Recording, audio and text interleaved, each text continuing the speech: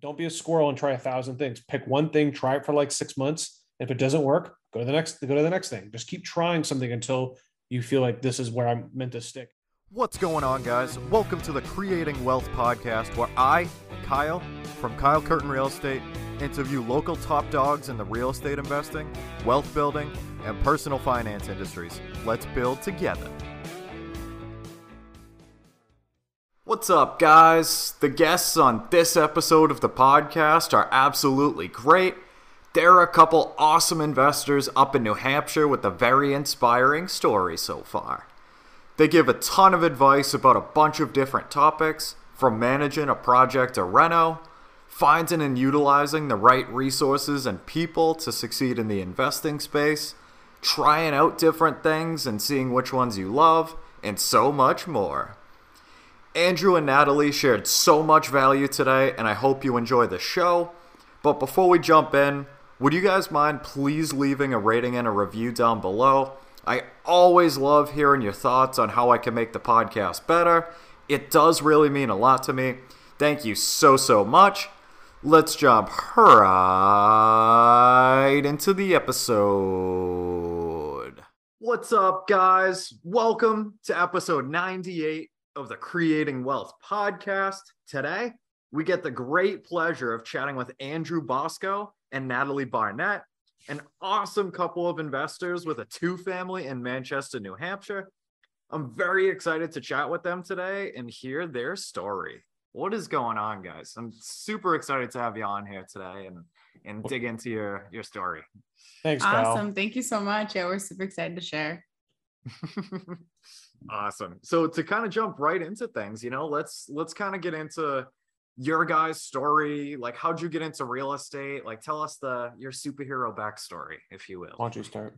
Yeah, no problem. So I guess to preface, Andrew and I met at Keene State, really going back. And, obviously we hit it off. We've traveled the world together, everything like that. Big decision when we decided to finally come home from being international was we wanted to make smart investments for our future, our future together. So I'm really unfortunate where my family has been in the real estate and, development background since, my grandparents, my uncles, my parents themselves. So I've known a lot about some of the things that we talked about from the beginning.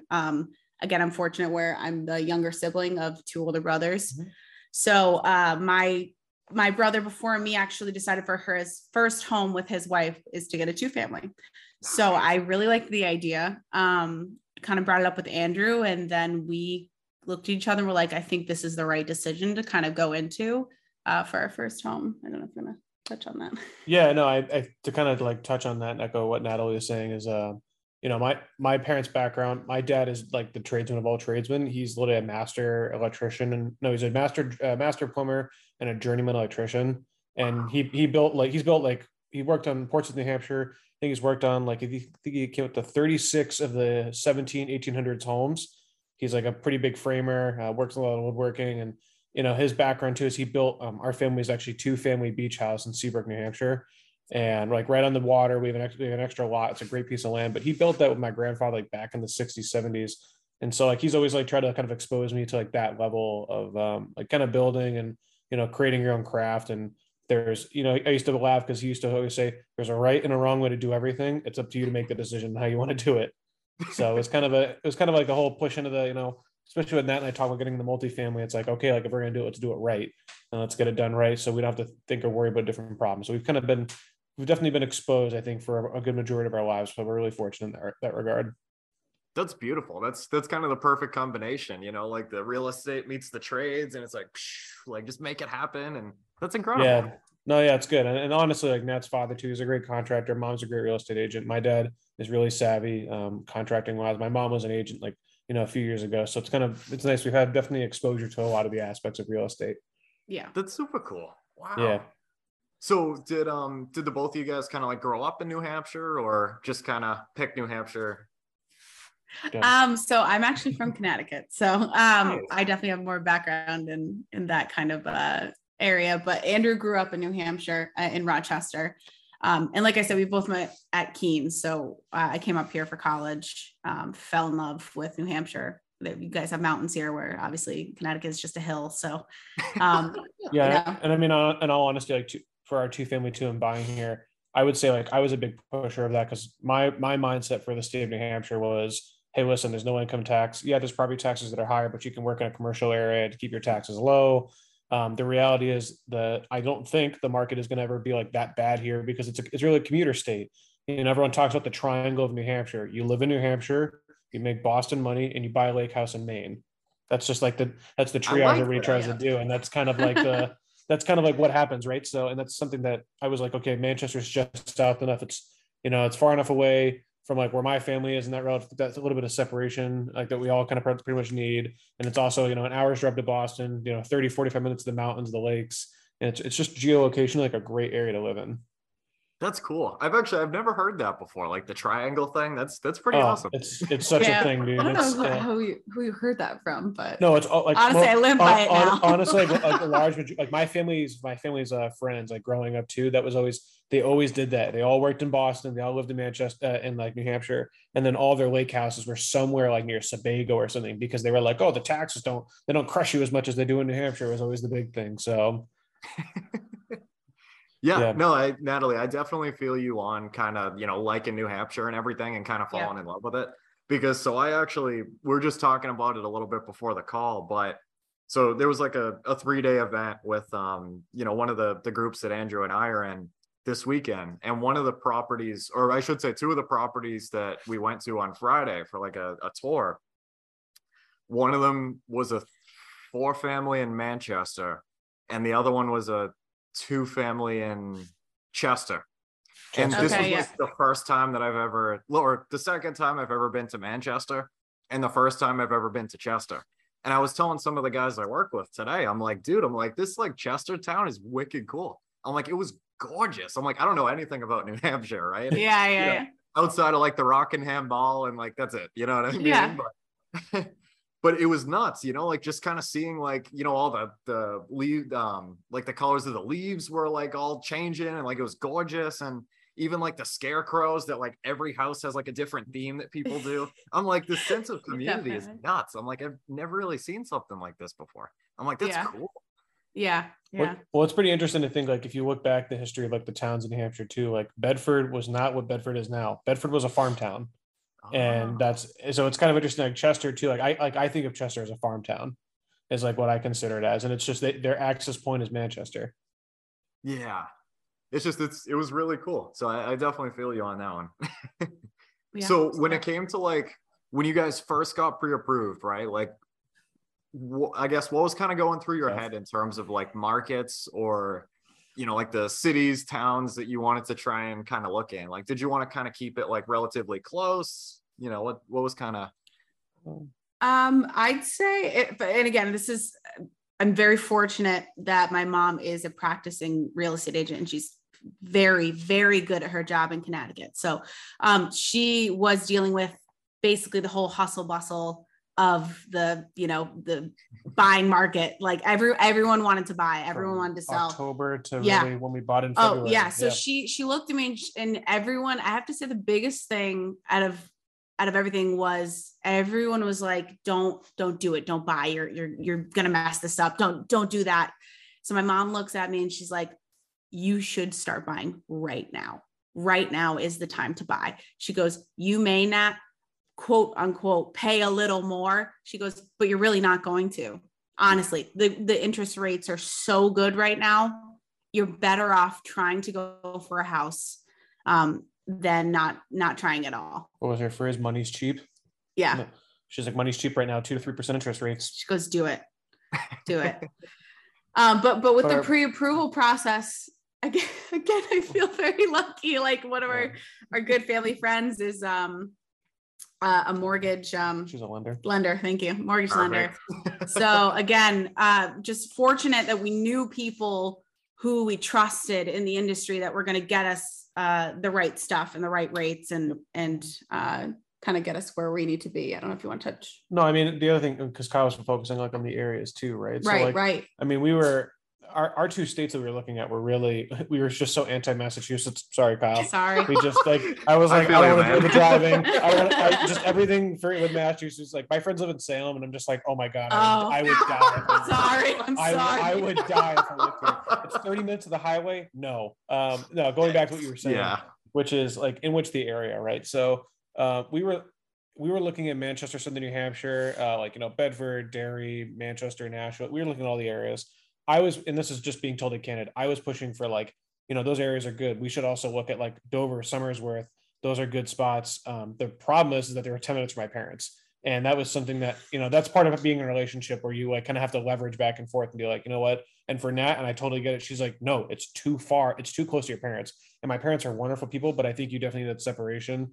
So we kind of just said, hey, you know what? Let's find a happy medium. I bet we'll find something. Let's open our broad of scope. And the key, I think, for you and I was it's got to be we were really looking for actually like a city at this point, because we were like, it's going to have a better rental market in the future. And we have quote unquote more to do. Like now, like we're like 10 minutes from pickleball, which is like what we're addicted to. Yeah. Like 5 minutes from the store, like to go grocery shopping, whatever it is. So I think those areas, that was kind of like our big scope. I definitely think we were too narrow in the beginning. Yeah. No, we definitely were very narrow in the beginning. I mean, I definitely had a idea in my head of what I'm considering that we were first time home buyers. Yeah. Trying to do this, were we competitive? Not even close. So we had to expand. And we were FHA. So yeah. And I think honestly, Manchester held everything that we were looking for, especially since we both hold jobs in Massachusetts, that it was a great commute, really easy commute, really great commute to the mountains, where we were able to hike and everything like that too. But like Andrew said, the biggest part about it was that we were able to see the market in Manchester and know that we're always able to rent. But I would definitely say the areas in Manchester of looking at where our friends were like, where should we buy? And they basically like showed like, these are the good neighborhoods. They circled. They're like, this whole center part, don't go here, go to the other places. And I was like, okay. That's awesome. So I do really like, how you guys used FHA to kind of get into that, as low down as possible and everything, and kind of jump into that journey.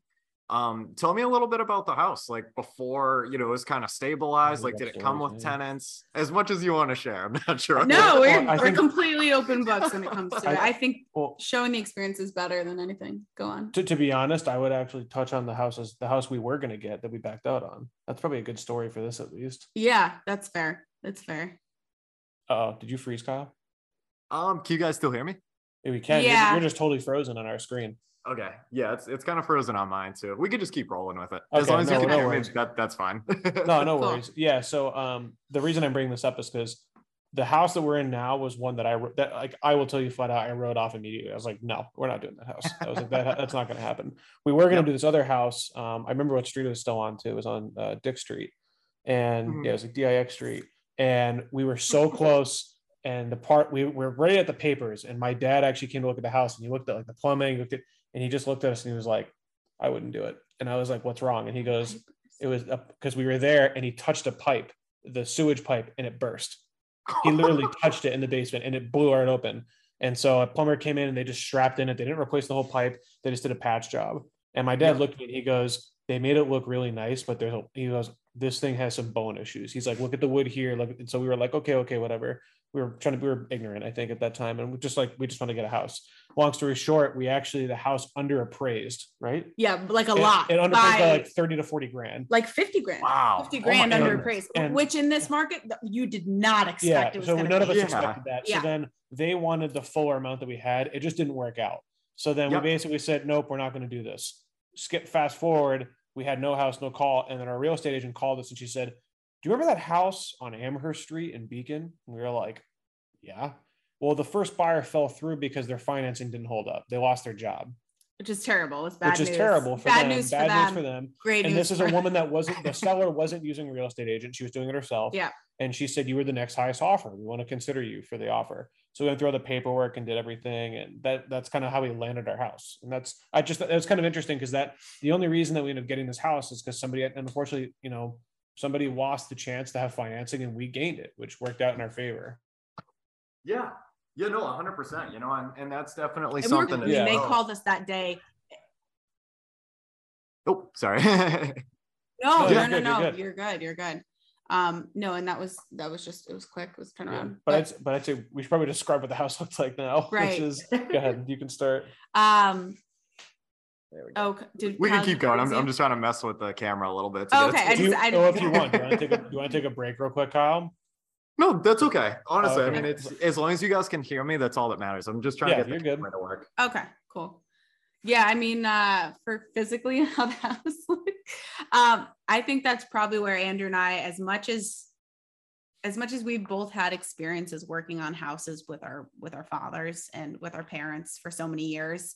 Yep. I never realized how immature or, unsure I was about something until we walked into our home. Firstly, we had plaster walls. Our house is 1890s home. No, they think it's earlier than that. They just said 18 something. It could be 1850s or 1880s or 1890s. There's no clear date. Right. Let's go with that. But I mean, when we did get an inspection, which was very rare in the first place, but the woman was really great about it. So she let us do an inspection. First thing we noticed was half of the stuff was out of code. We brought it up. We asked about it. She said the electrical panel was 100 amps. It wasn't. Our electrician 60. tested it. It was 60 amps for both units. That was the problem. We found we actually skipped over it in the first inspection. There's a well in the basement that was never filled in, so there's just a giant open hole in our basement, basically. Like the ring would come out of there, like from the movie back in the day. Straight up. The plaster walls are fine. The drop ceilings were kind of dead indicators to us. We looked at them and we both made the remark, and I said, I bet somebody put this in here to cover a failing ceiling. Mm-hmm. And that's what happened. In both the bathroom and one of the other rooms. Yeah. The floors are we have really nice hardwood floors. Original beautiful hardwood floors. Just really beat up though. Just beat up, never taken care of. So there's that. And then I'd say kitchen was completely done. The kitchen didn't come with a refrigerator. That was a big thing. And there was no laundry. There was no water hookups for washer dryer in either unit. And we're in the house. So, and then the newest thing in the house was the HVAC. They put in a brand new HVAC system for the house, because I guess they were complaining about that. But then I'd say old windows, old doors, all those aspects. So this was definitely we were told by Nat's mother, and she cracks me up. She goes, she made the remark like, your generation wants like more turnkey. They don't want to do the work, because the reality is there's less tradespeople in your generation. And she's like, the house that you're going to get is one that needs work. Right. That's just the reality. Especially as first-time home buyers in a market where everyone wants a house. So, I mean, and I think when we looked at the scope of the work, Andrew and I were hopeful, but naive, very naive. I think I said it 4 months into the reno, which was, if you told me how much work this was going to be, I probably wouldn't have bought it. Right. Yeah. And I went in totally blind, being like, I'm just going to shut up, put blinders on. I'm going to have analysis paralysis if I look at this anymore. And I'm just going to do this. I think a good thing, if I must say, about Andrew and I's relationship is we're both logical people. Don't get me wrong, but I definitely have a vision in my head of something, and I tend to just want to do it, and I will do it, and I will get it done. Yeah. And Andrew sometimes is my person to be like, all right, relax. We got to think it through and have a plan and do this. So I think for this time around, it really helped the two of us to kind of be like, all right, let's configure a plan, but we're going to do it. It's going to be like a big dream kind of thing. Like, let's get this done. But basically it's, Yeah. hard to figure out. It's hard to explain how the whole concept of it. But I mean, I think, just to give a quick overview of the expectation of what we came into with the house was, we expected it to be just a quick aesthetic look. We both thought it was gonna be a month and a half, 2 months of aesthetic look, and it turned into a 5-month reno where we redid the electrical, the plumbing. We stripped electrical, stripped plumbing. Yeah. Brand new bathroom, tiled both bathrooms. Yeah, for scope of work, I would say. Yeah. Both kitchen upstairs was done completely. New appliances for for our unit and the unit upstairs. We basically did 2 homes essentially. Yeah. That was a very long-winded answer. Yeah, sorry. It's a big scope of work. Yeah, not to keep. No, I love it, honestly. And I definitely relate with you guys on that one. Like, not to change the subject, but like going into my house, like I definitely had the same sort of thing happen where like I'm like, oh, like there's only really a couple things. It shouldn't be too expensive. And it turned out to be something multiples more expensive than I thought it was gonna be. So it's definitely, one of those things where like I feel like even, as we continue to buy properties, as we continue to, kind of learn what some of these items and services and everything cost, like it's just a lot more awareness, and it's I feel like it's really hard, like right off the bat, to kind of like see exactly what you're getting into, especially in, some of these older homes and everything, where like, all right, I fixed one problem and now there's three more, like son of a gun. Start peeling the like, onion, man. yeah, and it's definitely one of those things too, where like it totally can be a little discouraging. You know what I mean? I don't know. How was that? I've never really asked something like this before, because I've felt this for myself and it was a little rough, but it was kind of my own fault in a way. But of things taking like, going through the process and kind of having a hard time like seeing that light at the end of the tunnel, and like, not just like the checklist that's like stupid long and everything. And it's like, oh, like how was it for you guys kind of going through that? All right, so I already I mumbled like I got this one, because so basically like for my W2, my job, like I'm basically a project manager. So like I know what the light at the end of the tunnel is with those. I have a pretty darn good understanding who are the stakeholders, who are the ball players. Real estate is a lot different in the sense, it's the same concept, but it's different in the sense of I have never seen a project from start to finish. Like I had the arrogance in our rental being like, I'm not going to get a dumpster. That's a waste of $500. I'm going to take all the trash, put it in a bag, put it in the back of a truck, and bring it to the dump because I can do that and it's going to be cheaper. Well, it wasn't. So there's things like that. Like that was discouraging to me, things like that. But the end of the tunnel light, I guess, to your point, that happened to me. I was in glory mode in the first project. We demoed a room, like our bedroom behind us, and we basically ripped out the walls. And I was in glory. I was like, oh, this is great. I'm going to rip all this stuff out. It's going to be amazing. I'm going to get it done next week. And then you realize there's subcontractor schedules. And then you find out, oh, my electrician's 3 weeks booked out. Oh, I need a plumber. I go through, I think we interviewed like 7 plumbers until we could find someone. Then it's a month later. Then I'm sitting there and I'm like, I have no idea how long this is going to take. Then I think like it really hit me out 2 months in when I had to pay my first mortgage without a tenant. And I was like, oh my God. I was like, this hurts. Like this. It hurts a lot. It like stabbed me. I was like, when are we going to be done? And her parents were, Nat's parents were really good. My dad even mentioned it too. My parents are saying it they talked about like the hill of a project. And they were like, her dad looked at me and he goes, I'm like, where are we on the hill? Like he made the remark. And he goes, you're not even at the top yet. He's like, not even close. He's like, you're like at the base, like just about to climb the steep part. And I was like, I ripped out a room. And he goes, you ripped out one room. You have 9 more to go. And I was like, okay. All right. And I think once he gave that once I had like that view sight from a project manager standpoint, I looked at Nat. I was like, we got to go. I was like, we're going to be paying this mortgage till December without a tenant. We're going to be screwed. This is not good. That was really like my disappointment phase. We closed on 2/22/22. And I think like the midway of April, I was like, oh crap. I was like, we need to boogie. Like we need to move. Yep. Yeah, for sure. Yeah, no, I definitely feel you there. It's, so like I actually just got one of my units that was giving me a hard time for most of the year last year, finally rented rather, leased up. And I was paying 2/3 of the mortgage myself, which was equivalent to one of my biweekly checks, like basically the whole thing. So I totally feel you guys there. And it's like, oh crap, like this thing literally like needs to get done yesterday, or we're going to have more questions to figure out, more challenges to overcome. Oh, yeah. Yes. Yeah. Big time. Yeah. Okay. It's really interesting though. And I mean, even like in different aspects of, for us, it was a buy and hold, or, an owner occupied for a little bit, like whatever the situation was. But like, I could just imagine, kind of going through something like that. If you're trying to do a flip or something and the financing's 10-11% or something, a couple points, like I'd be like, wouldn't be able to sleep. Like, all right, like you guys like, come on, and yeah, the holding that's costs definitely the hard part. Yeah. And I mean, you do get Sorry, I'm sorry. No, I'm sorry. Go ahead. No. I was just gonna say, you do get to a point where Andrew and I were waking up every single day, like in I don't know, I'd say like March, April, and May. We were there every single day, every day, Yeah, like for as long as we possibly could. Just like I think we blacked out for 3 months. And this is the luck of working remotely. Like I didn't have to go on site at this time. So like Same. for me, a lot of my work, I would like, stay a little bit later, just crush it. What crush it have to do with like work wise. And we'd look at the calendar and be like, okay, like I don't have meetings for 4 hours. Right. All my work's done. Like, let's go, let's get this done. And, let's go paint that room. We'll get half of it done, but hell, it's, and the thing is, it was a 45-minute drive from where we were staying. So it just worked out. It was always a 2 hour or an extra 2 hour deal. Cause you're like, oh, I'm so tired. And we make the remark from 2/22/22 to about June we moved in.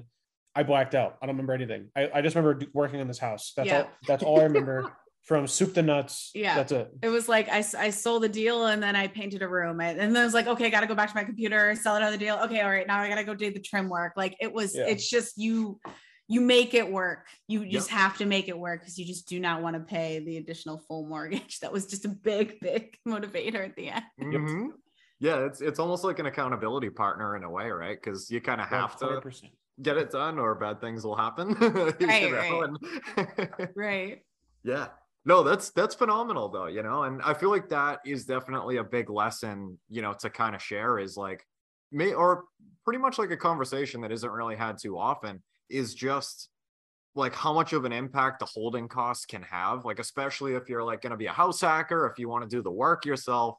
It's something to consider, and something that I learned the hard way myself was, so I wanted to do a lot of the work myself, definitely, relate to you guys on that one. And the thing that I realized like a couple months in is that like, that's great that you want to do the work yourself. And like, if you have the time, fantastic.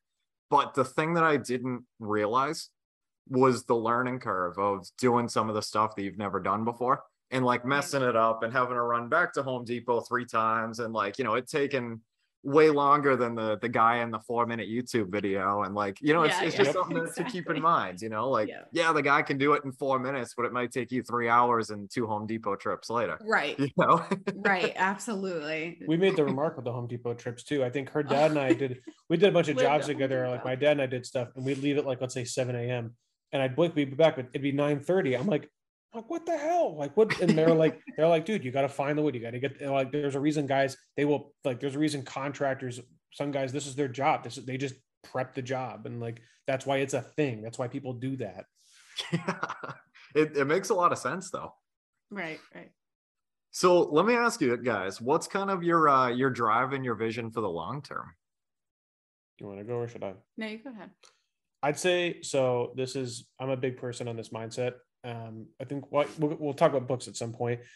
I read a lot of like self-help books, I guess, at this, and one common theme that I get from all of them, whether it's Rich Dad Poor Dad, it could be the any of Brandon Turner's books. Yep. Wealth and finance give you time and freedom and choice, and that's my motivator. I want the choice to say, it's really nice out, I want to go fly fishing right now, or hey, Nat and I, we could go on a minor trip together.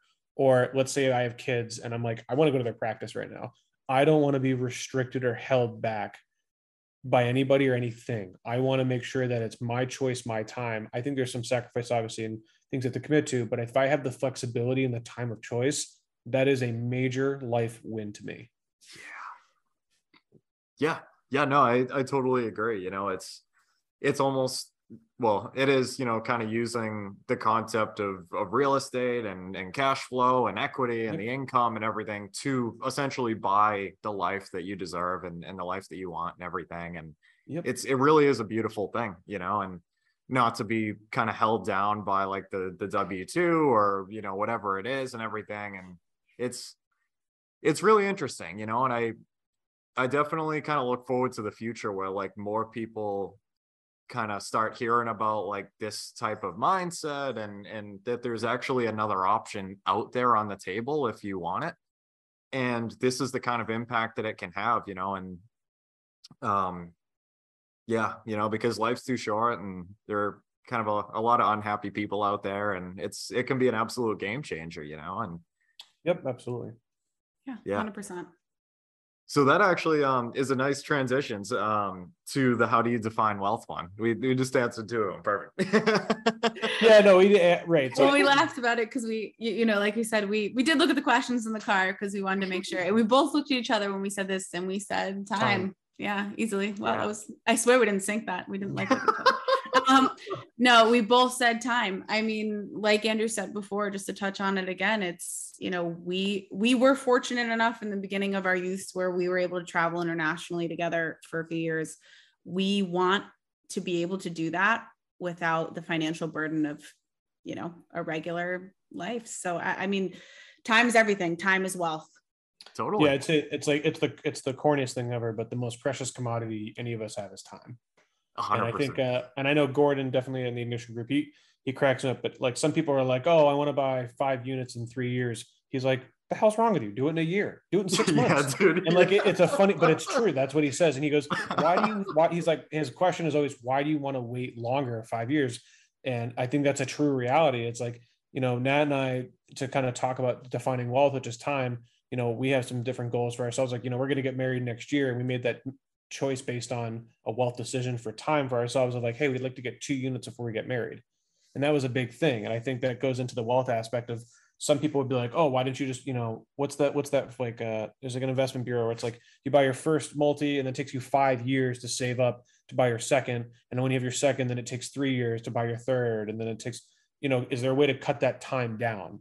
Is that possible? And there's definitely ways to do it. I think we're doing it one way by house hacking. That's saving time in other areas of our life. Yeah, I totally agree. And shout out to Gordon. Love you, man. That's definitely true. That is definitely one of the many things that I love about Mr. Gordon, is don't wait. Like life's literally way too short. Like get to the point and let's do it. Let's kick ass, and yeah, absolutely. So let me see here. So what's something that you kind of thought about, like business or investing or like creating wealth originally that has changed as you've gone along? You want me to go or you? You go ahead. On me? Okay. Yeah. So I would say I had a really interesting upbringing in terms of investments and financing. My parents are wonderful. They're great. They're blue collar workers through and through. My mom's a professor, so I wouldn't say she's blue collar. My dad's definitely a tradesman.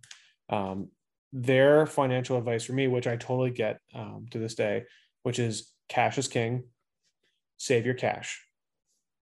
And as I got older and I read more books and I kind of broadened my mind a little bit, I learned that it's really good to have cash. It's better to put your cash to work.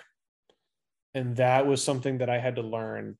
That was not innate. That was definitely, it doesn't make sense to hold on to the cash pool, put it to work. And so, like for myself, I have a classic 401k.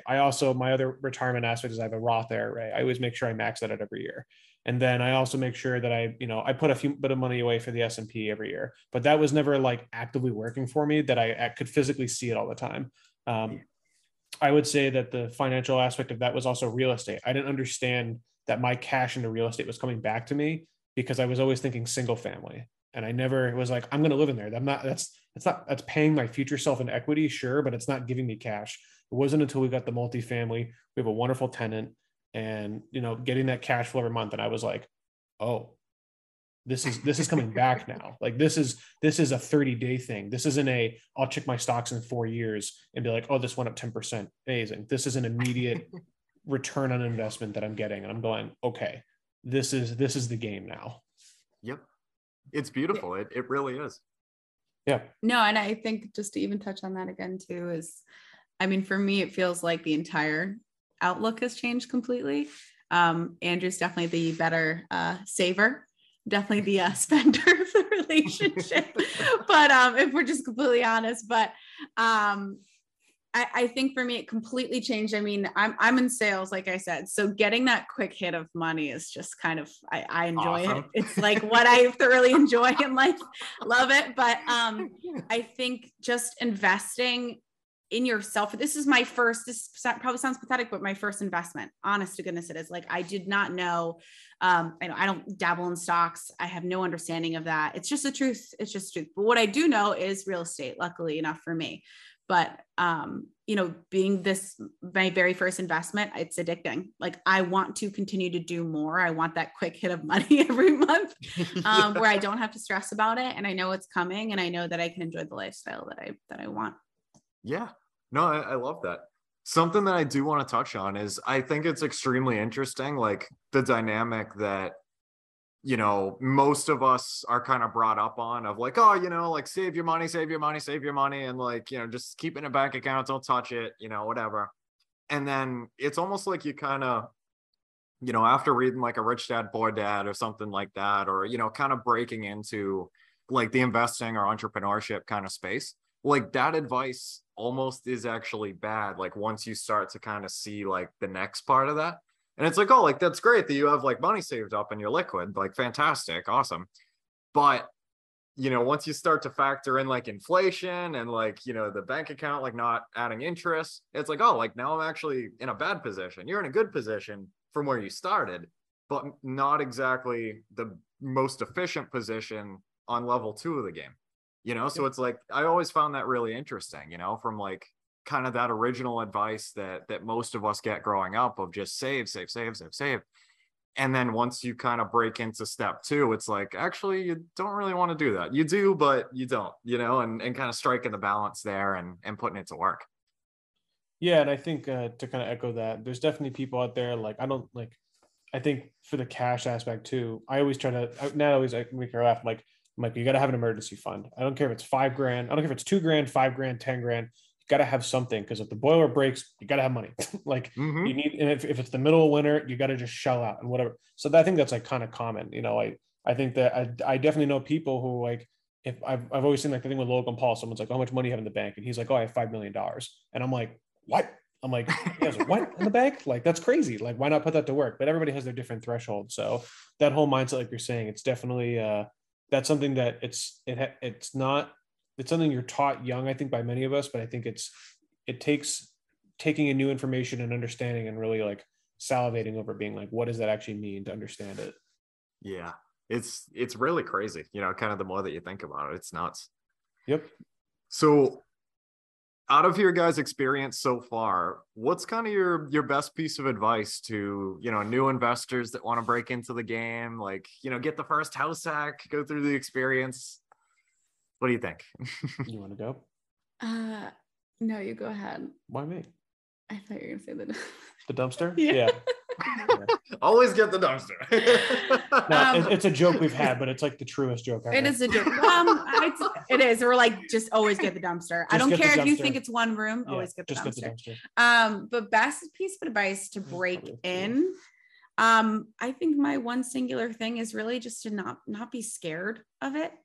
Which I know it seems very basic, but I think that there are more resources out there now that, our parents had, or before that, we are able to reach out and network and talk with people who would like to give back and want to give back.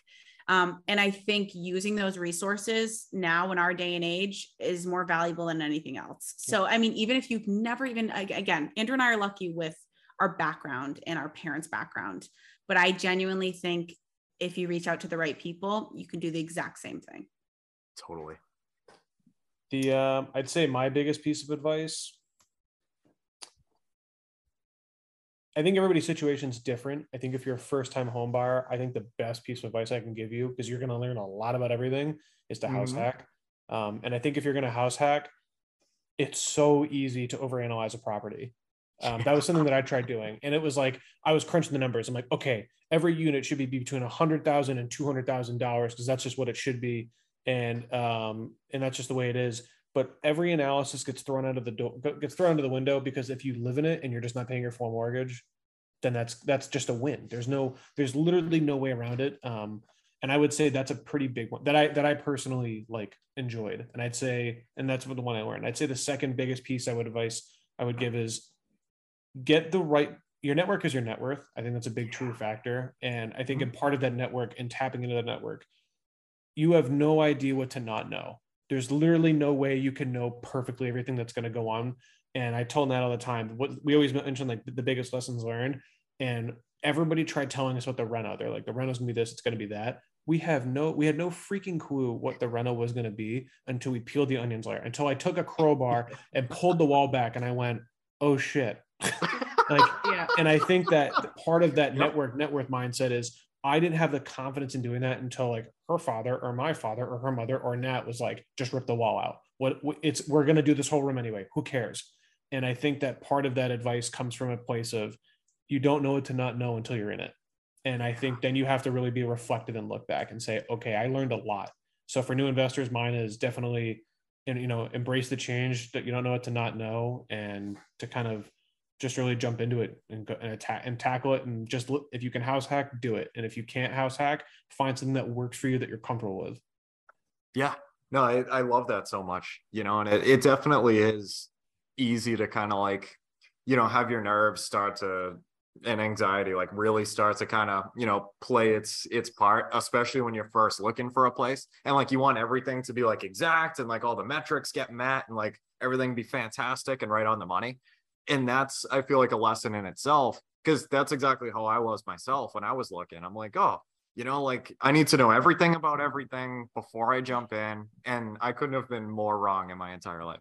It's just, it's one of those things, like you can only learn so much, and you can only do so much due diligence until you actually like dip both feet in and just wing it, know? And yeah, like that's a big part of it. Like things are going to happen. Like you're going to uncover stuff that you weren't prepared for at all. You're going to learn the lesson and it's going to be all right. It's part of the game. And, like we were talking about earlier, like the next time around, and properties down the line, you're going to be able to leverage that experience and all the lessons from all the others to be able to come in with, maybe a sharper eye each time that you do it, or, mixing that with, going to, all of the resources like you were just talking about, like bigger pockets and Facebook, especially, Instagram, like meetups, like it is like flabbergasting how many resources that we have in this day and age definitely. But that's like, the squirrel mindset. Yeah. There's just so many distractions. You have to really just pick one and just grab and go with it. Yep. Yeah. And it's ludicrous, and I mean, even like, if you have a question about like, I don't know, like what kind of paint should I do for a kitchen? Like there's like 5 types of paint. Like, I don't know. Like, I just want Sherwin-Williams forever. Painted every room in this house. Okay. Sherwin-Williams, please sponsor me for the, no, I'm just kidding. Yeah, and like who do you ask when you go to Lowe's or Home Depot and you see like satin, semi-gloss, gloss? Like, I don't know. I just want a green. Like, I don't know. I've definitely been there, but do you want? There's like 40 shades of green, dude. You want forest green? You want money green? Like, come on. Exactly, and like the more that you network, the more that you're just constantly absorbing and just constantly being in that space. Like it's almost kind of like the more insured you're getting against like the challenges when things come up. Cause like, yeah, like if a pipe bursts or something, yeah, like that's horrible and expensive. But if you happen to know a plumber in the area, like that's a phone call away ASAP, right, and like, right. Exactly, and yeah, it's definitely a beautiful thing, like just keep on networking, keep on going to events, keep on reading books, podcasts, and the resources that we have now. Like I couldn't even imagine trying to do this like 20 years ago. Right. No, like, be in the public library, dude, and just hoping to meet somebody that is also like-minded. Yeah. Paying a lot of money towards a plumber, more so.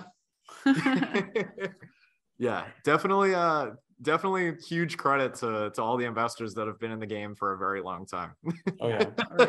Big time. Yep.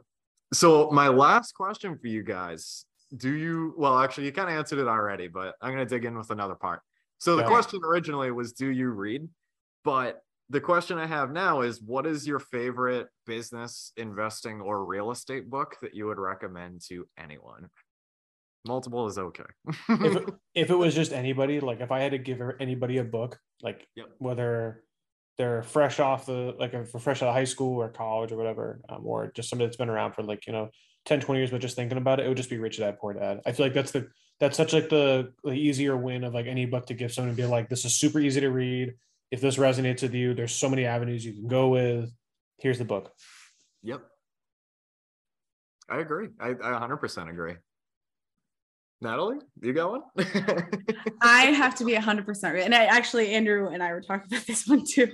I don't necessarily read too much into business investing or real estate books. I'm going to be honest, because I tend to just go straight to my source, which again, I'm lucky to have. I either go to my grandfather, who's built houses all throughout Connecticut his entire life, or my father, who's a contractor, or my mother, who's currently in the real estate business and successful. It's less of me reading, or more of me going straight to the source detail, really. Yeah. No, if I'm honest. That's awesome. It's perfect, you know? Yep. Yeah, I definitely agree with you there, Andrew. It's that book is, I paid like $8 for it on Amazon, and it's literally probably going to be one of the most highest returning investments I'll ever make. Like, that book changed my life. Like, that's like infinite ROI times 10, you know, like. Yeah, no, I think that, like, you know, like he does a good job giving like a good story about it, but I just think like he just gives a very simple scenario of like, listen, like wealth is it's really not that complicated. Here's my 4-box grid. The money you get from whatever it is, there's other way you can take that, put it something else that also gives you money in. And if you want to lose your money, just buy all this other stuff that's just going to be obsolete in 3 years and be done with it. And it's really simple, but really profound. And you're just kind of like, okay, like, I think that's the hard part, is that I think the one thing with that book that he doesn't tell you is like, you know, what should you do in it? Because I think a lot of people are looking for answers most of the time. And the problem is there's no true answer. Everybody has their own route. I know some guys that are my age that are 10 times as wealthy as I am because they option trade. And then they tell me there's a lot of risk with it. They're like, oh, I'm basically gambling. Like, that's what I am doing.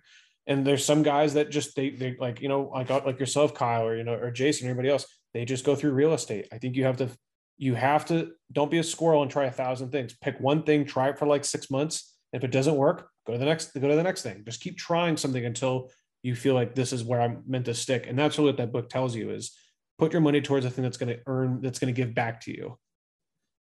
Totally, man. No, I totally agree. And that's almost the challenging thing too, is there's so many options that it's overwhelming, and it can get overwhelming very easily. Yep. You know, I mean, to your point, like even just in each of these asset classes alone, like real estate, there's a million bajillion things you can do. And there are a million bajillion people doing those things and making, you know, potentially making a solid amount for their efforts, you know, and like it all works, you know, it's I actually for you. You know, I heard somebody say a phrase this weekend. It was what was it? Like you can only it's I'm trying to remember. It was something about like if you're trying to like catch a chicken or something, or like trying to catch 2 chickens at the same time, like you get none of them, like something like that. Yeah. Basically No, go ahead. You're good. That's okay. No, I'm totally butchering it right now, and it's hilarious. So I sound like a lunatic, but basically, like if there's like a bunch of like chickens running around a room, and like somebody tells you to pick up like 2 of them, like you'll end up getting none because like neither of it's gonna happen because you're not fast enough. I get that. As a former farm boy, I totally get that, dude. So it's difficult to pick up 2 chickens at once. It is very difficult to pick up 2 chickens at once. So it can be done. It can be. It's just really hard. Right. Yes. But yeah, I mean, like circling that back, you know, like basically if you try and catch too many things at the same time, if you're interested in too many things at the same time, you're probably not going to make like deep enough significant progress in any of them, and just kind of spread yourself out way too thin. And it's that was a really heavy lesson for me this year. Definitely. And it's hard because, you know, like there's people doing short-term rentals and wholesaling and buy and hold and this, that, the other. And, you know, everything sounds so glamorous and cool. And it is. Now just might not be the right time for you for it. Right. Yep. No, I totally 100% agree with you. And that's definitely something like I think Nat can attest with me. I like to try everything. That's just, I literally will just say yes to everything. And then I'll decide if it's worthy of a no. That's the way I look at it. Like, you know, like, nope, it's literally not worth it, or it is. And that's to a fault, I think, sometimes for myself. I think sometimes I take on too much, but then once I have the realization, I'm like, okay, I learned a lot from that, but like, am I adding value to myself right now? And I'm okay. It's gotten me this far, so I'm going to probably keep doing it, but is what it is. Yeah.